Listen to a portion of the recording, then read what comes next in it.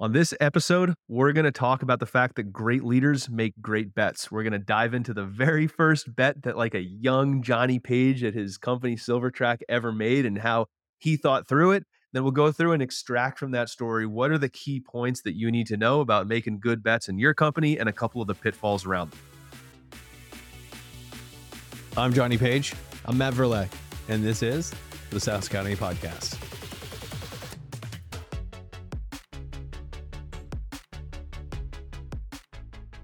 Johnny Page, what's up, man? How's it going? I am doing well. I'm excited for today's episode. Good, because we're going to talk about your Instagram feed again, because I just love it. But, you had this reel that you did, and the title of the reel was Great Leaders Make Great Bets. And what I'm finding as we're going through this podcast, man, is that the stuff that you post online, there's always a story behind it. I can almost like see into your brain where I'm like, I know there's something you were thinking about when you said that thing. And I love the reel. I love the content because I truly believe in my soul that like making bets is a critical part of business, which we'll talk about in a minute. But like, I just want to sit around for story time, man. Like, what was going through your mind when, you put that reel up about great leaders making great bets? Yeah, so I'll take you back to the origin story with the first time that I made a bet and started thinking like this. And of course, Annie Duke wrote a book on this. It gave me some more language later on in my career. But I remember watching a video from Laura Klein. I believe it was during the lean startup, lean analytics, lean UX time, where there was a lot in the startup world around, shortening the time to feedback loops. And I was early in my time with Silvertrack, and all of our support was done through email, and so we just had an email that one person was manning. There was no ticketing system and there was no help center. And every time we'd sell a new client, we would have to go manually onboard them. It was a very labor intensive, exchanging a lot of one-on-one time to get a client on board. And our sale price, we were selling for about $300 per month. It just didn't warrant that much. It was hard on our unit economics. And so I decided to take a page out of the Lean Startup book, and I wrote out, it was a science experiment. I said, hey, here's my hypothesis. If we will make a purchase, at the time I was advocating, hey, we should buy Zendesk. And that was a big purchase for us at the time. Let's purchase some software to help us go through ticketing to start to establish a record for a single customer of the tickets that they were having. And let's launch a knowledge base. Let's create some very short videos and articles that will help us get some of our time back in the way that we're selling our clients. And so I wrote this up. I said, hey, here's the hypothesis. Here's how we're going to test this. Here are the assumptions. I pulled in, this isn't a written document. I pulled in examples of companies that were doing something similar, and I used it to get all the co-founders on the same page to make this purchase. And I think that was the first time that I realized, 90 days later, we could come back. And of course, it was a smashing success. It's not hard now in hindsight to see how using, ticketing software and a knowledge base would help streamline our onboarding. But at the time, it felt like a big jump for us. And, that really started to build this muscle that built a lot of trust in my decision-making across all our co-founders. They said, hey, when Johnny makes a decision, he's thought through all of the different angles, and has been a skill that I've developed more and more over time. The bets got bigger and the risk got, had to be more calculated and stuff, but still a skill set that I lean on a lot today. And of course that we use a lot when we're coaching our founders. Yeah. And I'll tell you the thing that I hear most, like if I get any pushback around this concept of thinking in bets when I'm coaching founders, even working with my own team, the number one question I always hear is like, how do I figure out what the success metrics need to be, right? Because part of a bet is what you win if you win, right? And so like on the Zendesk example, like how did you quantify that, right? What was the bet you were making? You were going to see blank, like what, fill in the blank?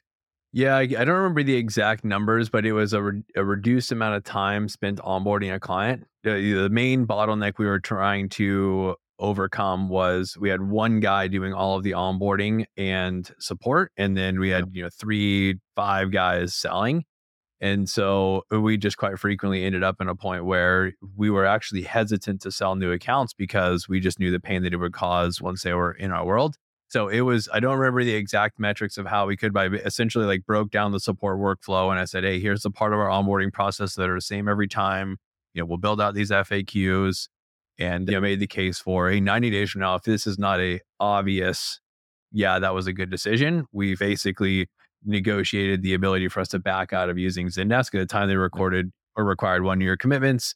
So I got us some flexibility on the terms. Fortunately, now they're a lot more startup friendly. At the time, it was still a little more enterprise geared. And yeah, just made sure that we had a way to get out of it if we needed to. I love that, man. And it's interesting. It's like the thing that I see happen with founders, right, is a lot of the time when I ask them that question, like I just asked you, obviously it's more, in the moment for them, but they might say, "Oh, I don't know how to measure the thing that I'm trying to improve."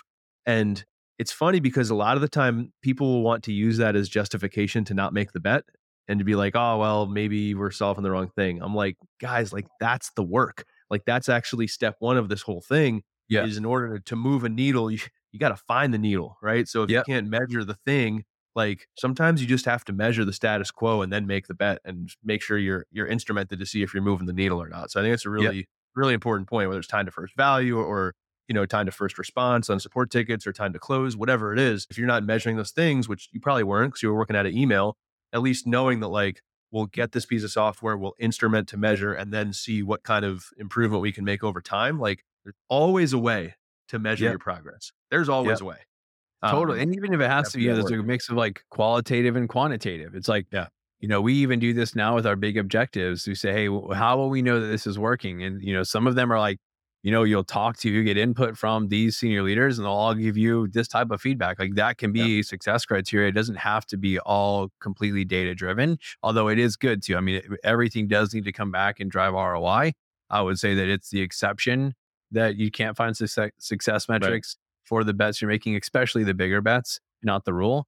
But Matt, I'll tell you one more story we were working through with a client recently who came to me and said, "Hey, should I think that we need to hire an SDR. I'm trying to decide whether or not it makes sense for us, one, to hire an SDR or not. And then should we outsource this or should we, build the SDR team in house?"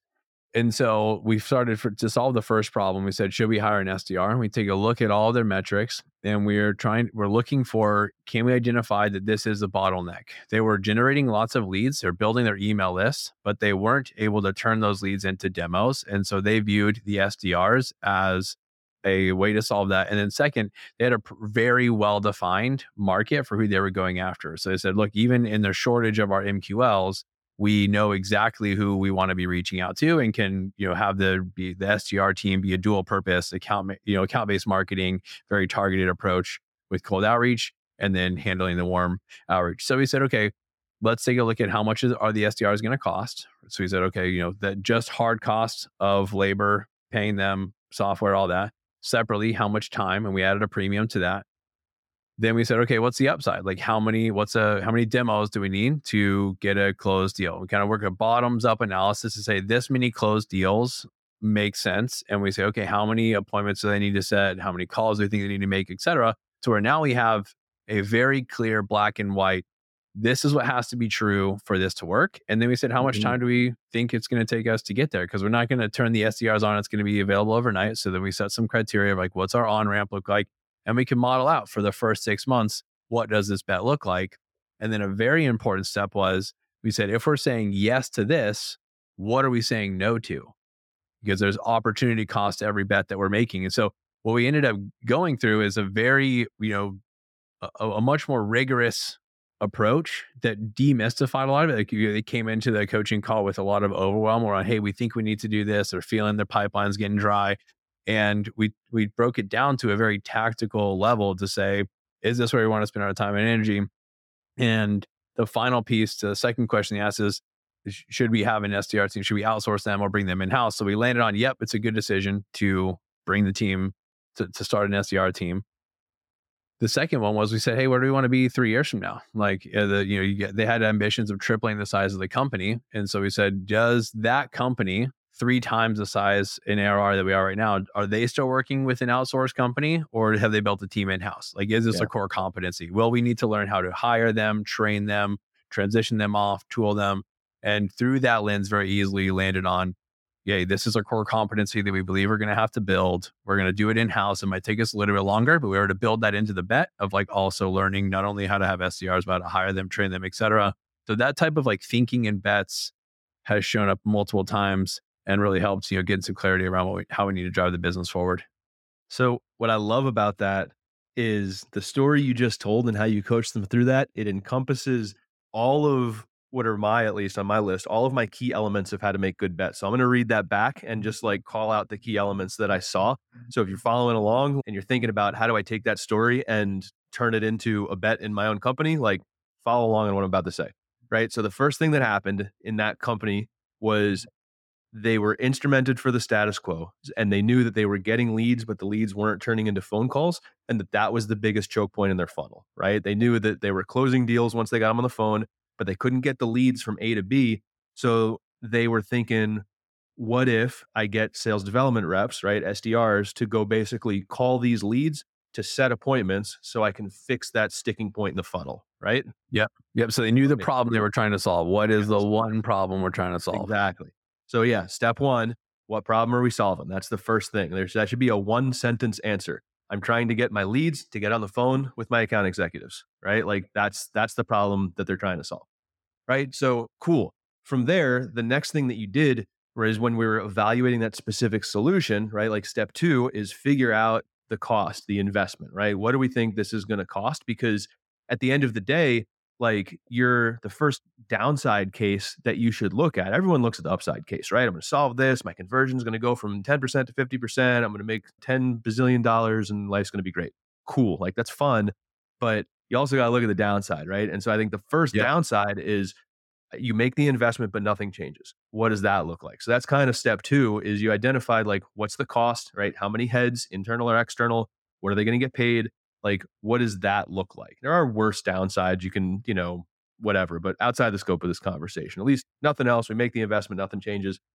Figure out what that looks like. The third that a lot of people, for whatever reason, sleep on that I love that you called out is the time element of it, right? Hmm. Because it's easy to say, people tend to talk inside of a specific month and be like, man, if my, conversion rate from leads to booked calls went from 10% to 50%, my MRR would go from X to Y. It's like, cool. And it might like directionally in a month, but that's not how SaaS businesses work, right? I mean, you have compounding growth every single month.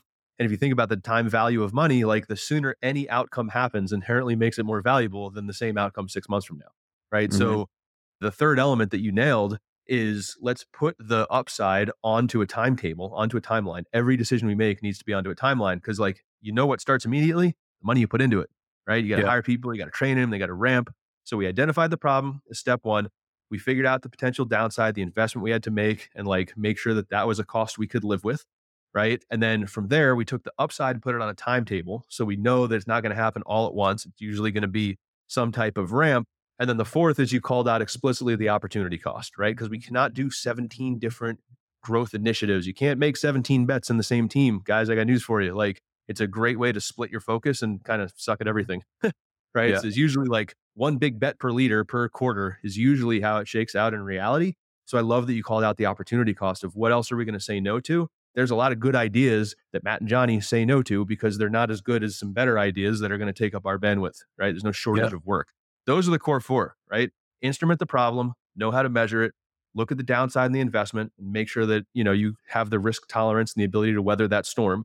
Look at the upside, but put it on a timetable, right? And figure out how to compress those outcomes is step three. And then step four, look at the opportunity cost and make sure you're aware of the things that you're saying no to. Like if you follow those four steps, chances are you're gonna do all right. Like the fifth is just the X factor. It's is this leader good enough at executing and is their intuition good enough to Yeah. actually be right more than they're wrong? That's the Yeah. part that I struggle with teach.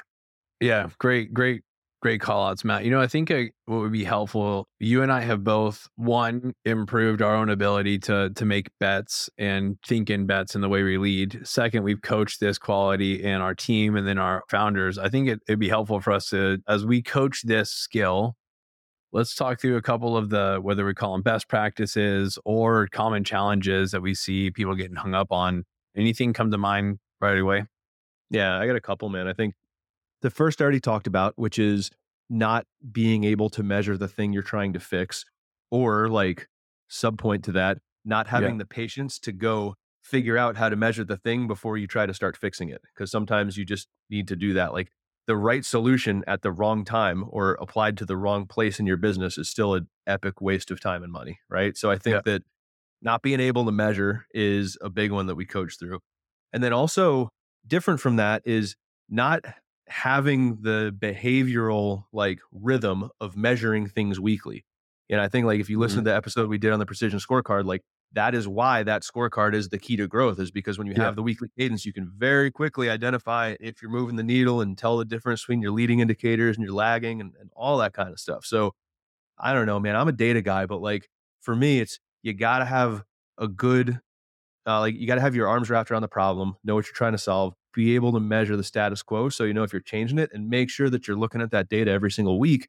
So that way, like it shouldn't be this monumental effort to go measure the thing and see if the bet's working. So Yeah. there's a ton of other places, man, but like that's where I always start is I'm just like, oh, this is broken. Like, show me the numbers that show that it's broken, and let's just look at them and make sure. The same thing you did with that founder you were coaching. So that's where Yeah. I always start. What about you? I think there's a couple different pieces that I find myself coaching the team through. The first is the concept from Jim Collins on bullets versus cannonballs, right? So Yeah. we don't go through, the example on hiring an SDR team is one that it's very difficult to undo in short order. Sometimes we talk about type 1 versus type 2 decisions, right? Type 1 decisions are very hard to undo. Sometimes you walk through that door, you make the call, it's very difficult to reverse that decision. Those ones need to be scoped out and thought, be a lot more intentional in how we approach those. Type 2 decisions, we can undo them pretty quickly. Like the Zendesk example at the beginning, that's a type 2 decision. Didn't need as much. It was early in my time of working with those co-founders that we needed to be able to build consensus. And that sometimes making a great bet, writing it down can be something used to build consensus and trust on a team. And Yeah. so for that one, in my opinion, today, that'd be considered a bullet. It's a lower risk bet, something we can undo very easily. So I tend to go through this process more so on a cannonball style bet, one that's going to take 3-6 months. Normally a lot more zeros involved in the bet that we're making. It could be people involved, whether Right. it's hiring or transitioning team members off. So that's the first one, thinking through bullets versus cannonballs, because you don't want to get into analysis paralysis. Sometimes we're coaching a founder through, hey, we just got to default to action. Like this is not a big decision. You got to get used to. Like I mentioned at Silvertrack in the early days, simple decision to use a product felt big at the time. By the Yeah. time, 3-4 years later, those are very, very small decisions. I think it's taking context, what's a big bet, what's a small one, and spending this type of time and rigor on the bigger bets. Nope. I tell you that the thing I've heard you do this with your team, and I love it, is you'll frequently ask people, how can we turn this cannonball into a bullet?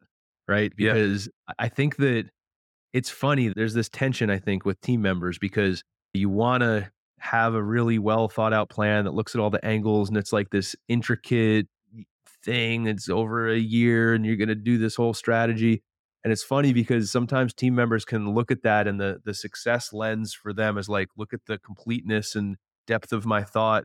And then you bring it to guys like you and me, and we might be like, yes, that plan looks cool, but all I see a lot of the time is risk, not because I'm risk Yeah. averse, but just because like big initiatives to me are a hurdle race. And so sometimes it's like, you know, if the bullet works, right? If the first couple hurdles go okay, we'll probably do all that stuff that you sketched out in this big, intricate, year-long Yeah. thing and spend all this money. But like, how do we spend 5 grand and see if anyone's interested in the widget? Or how do Yeah. we, whatever, Yeah. I'll give test you it? a great example of this, right? So you can have feature requests come up all the time for your software product, Yeah. and the cannonball is going straight into build mode and trying to build it out. How do we turn a cannonball into a bullet is to say, let's build out the prototype first. Let's create a clickable prototype, or let's have a service that does the thing first before we build it into the product. There's a number of ways to shrink the scope down to say, what would be the first milestone? If we were to go launch this big bet and we were to go down this path, what would be the first milestone that we can look to get some validation that we're on the right path? And I'd like to say, hey, let's just shrink it down to that, because we can the core to the concept of bullets versus cannonballs is you can fire a lot more bullets than you can a cannonball. It takes a lot Yeah. more effort to launch that. So we want to use bullets as a place for us to go get rapid validation, test lots of different things. And then when we start to gather some learnings and some feedback, now we can go calibrate for a much bigger bet. We can go build the product, hire the team, whatever. Now, one of the other best practices that I find myself constantly coaching the team through, especially if you're early. Look, we said this is leaders make great bets because it's not just the founder that makes a bet in a business. It is if you are, especially in an early stage business, but if you're in any type of leadership capacity, you want to be in a leadership role, your ability to make great bets, it's what you get paid for. I mean, that is like leaders make good decisions. You don't get to stay in a leadership role if you're making bad decisions for very long. So if you're early in this process, best practice, like write the bet down, write it all down, put it into a Google Doc. And then the second thing is share it with other people. Reed Hastings from Netflix, coined this great term of farming for dissent. So Yeah. take the written bet, and a great way for you to calibrate the decision you're making. The first step is just write it down. The second step is share with other people and get their thoughts on it. Like, what holes are they poking in? Like that's an example of turning a cannonball into a bullet. Is, hey, we think we want to go hire this team, or we think we want to go, do X, Y, Z, and write it all down. Share with the people who would interact with them, and say, hey, well, how does this look to you? The better, sometimes as founders, we get used to just gather the team together and verbally explain it. And the challenge is you introduce a whole nother variable, and that is how Yeah. well are you communicating in addition to what is the bet. So when you write this thing down and you kind of pull all your, here's the problem I'm trying to solve, here are the symptoms I'm seeing that, point to this problem, here's how I'd want to solve it. And then as the team asks questions and poke holes, I literally put their questions down below, like, concerns, pros, cons. And I start writing out all the concerns and my responses. And I try to get on paper what is a really, really good bet, which number one helps me make better bets. But number two is extremely rewarding when you come back. If you make that bet, 3-6 months down the line, you get to come back, you're building confidence as a leader and as a decision maker that you've got sound thinking. It's very helpful to come back and reflect and see the process, because if you are a good leader and you make good bets, the size of your bets will grow. Like, you go from making a Right. Zendesk bet to like making a team hire bet. And then one day you might make a bet on, should we sell the company or should we not? Like, Yeah. the risks really start to grow. So building the muscle and the confidence of like, hey, I'm a very disciplined decision maker. I involve my team. I think that's a key. It's a very small thing that can really help lead to making better bets. Yeah, man. I'll tell you, like, just the clarity of thought that writing draws out of a person. Like, even if you weren't going to share it with someone, although I agree that you should, but even if you weren't, like, I find frequently just by writing something down, I can figure it out more effectively than talking to you about it on a phone call. Like, sometimes I just have to go through the exercise of gathering and organizing my thoughts to fit it onto a page. And like, sometimes that'll even give you the clarity you need before you even share it. I'm a big old +1 on writing stuff down. And it's not even just about how effective you are with verbal communication. I think another one, at least that I think of, is like, sometimes for me personally, sometimes I just need a minute to chew on something. And there's some people who are really, really good at just like in the moment figuring out what they think, or even a little bit more dangerous, in the moment convincing everyone else that you're talking to that they've already thought through all the angles and that they have a well thought out thing, where you can just be like, oh, I'm going to take a half baked opinion and I'm going to say it with an incredible degree of conviction and to get everyone on board. But like, sometimes you just need a minute. Like, I can't think of too many decisions in running a SaaS company that will burn the company down if you sleep on it. Like, you can usually Oh man, find so 24 important. hours to figure something out. So Yeah. yeah, I would just, if you're like, oh, I don't have time to write stuff down, fast paced, like, look, I mean, I love, pedal the floor all day long. But like, man, I'll tell you, the couple of times where I've just taken a minute and thought something through, I find almost invariably I make higher quality decisions. So Yeah. I'll Even probably take go take the weekend. Like, literally, you got to Yeah. sit with it for a while. Sometimes I'll use this language. I'll say, hey, I want us all to leave this conversation. We've now put our bet on paper. I want us all to leave as if we're going to proceed with this, but Mhm. we're gonna wait, and I want to see if anything comes up, because you're gonna get all these like triggers throughout your day to day that say, oh, with this new lens, this new reality, like, how would for my marketing team, as we go to decide to deploy SDRs, how would this affect how I'm doing? Like, would this work still apply, or how would it change this process? And new things will pop up if you just sit with it. It's imagine it like you are driving and new forks in the road will come up, and the time spent saying, is this the direction that I want to go before we actually pull the trigger, man, so much comes from just writing it down, taking the time. Matt, the other third thing that I prompt my team with often is doing nothing is making a bet as well. Yeah, Like 100%. not changing it is making a bet. So this goes back to your call out on the previous episode on having a scorecard in place. Like if you're not measuring what you're doing on a daily basis, you don't know how well the bet you've currently made is working. So like that's step one. Like go get a scorecard in place that measures the effectiveness of your current bet. But we oftentimes find founders in a spot where they say, "Hey, I'm out of cash. I think I know the next thing that I want to do, and I just don't have the money to go make that bet." And here's a very important reality to deal with. You have already made bets today. You've already made some bets. And if you don't have the revenue growth to go continue to reinvest, you have to go close down some of those bets. This might mean you made a marketer hire, or you invested in a feature, or whatever the bet may be that didn't pan out to be revenue growth. And you got to go gather some more resources to make another bet. So learn something from the bets that you've made. Oftentimes we're very slow to go look back and say, what were the bets I made 3 months ago or 6 months ago that didn't pan out? And how do I stop? Let's not fall into the sunk cost fallacy. Let's stop the bleeding where it's at right now. Let's recoup some of those resources so we can make a new bet. It's very easy to try to go get more resources. This is why we find oftentimes founders are like, hey, I got to go raise. And, we're writing a book on this very concept right now. That's like, hey, the business is telling you something about your ability to make great bets.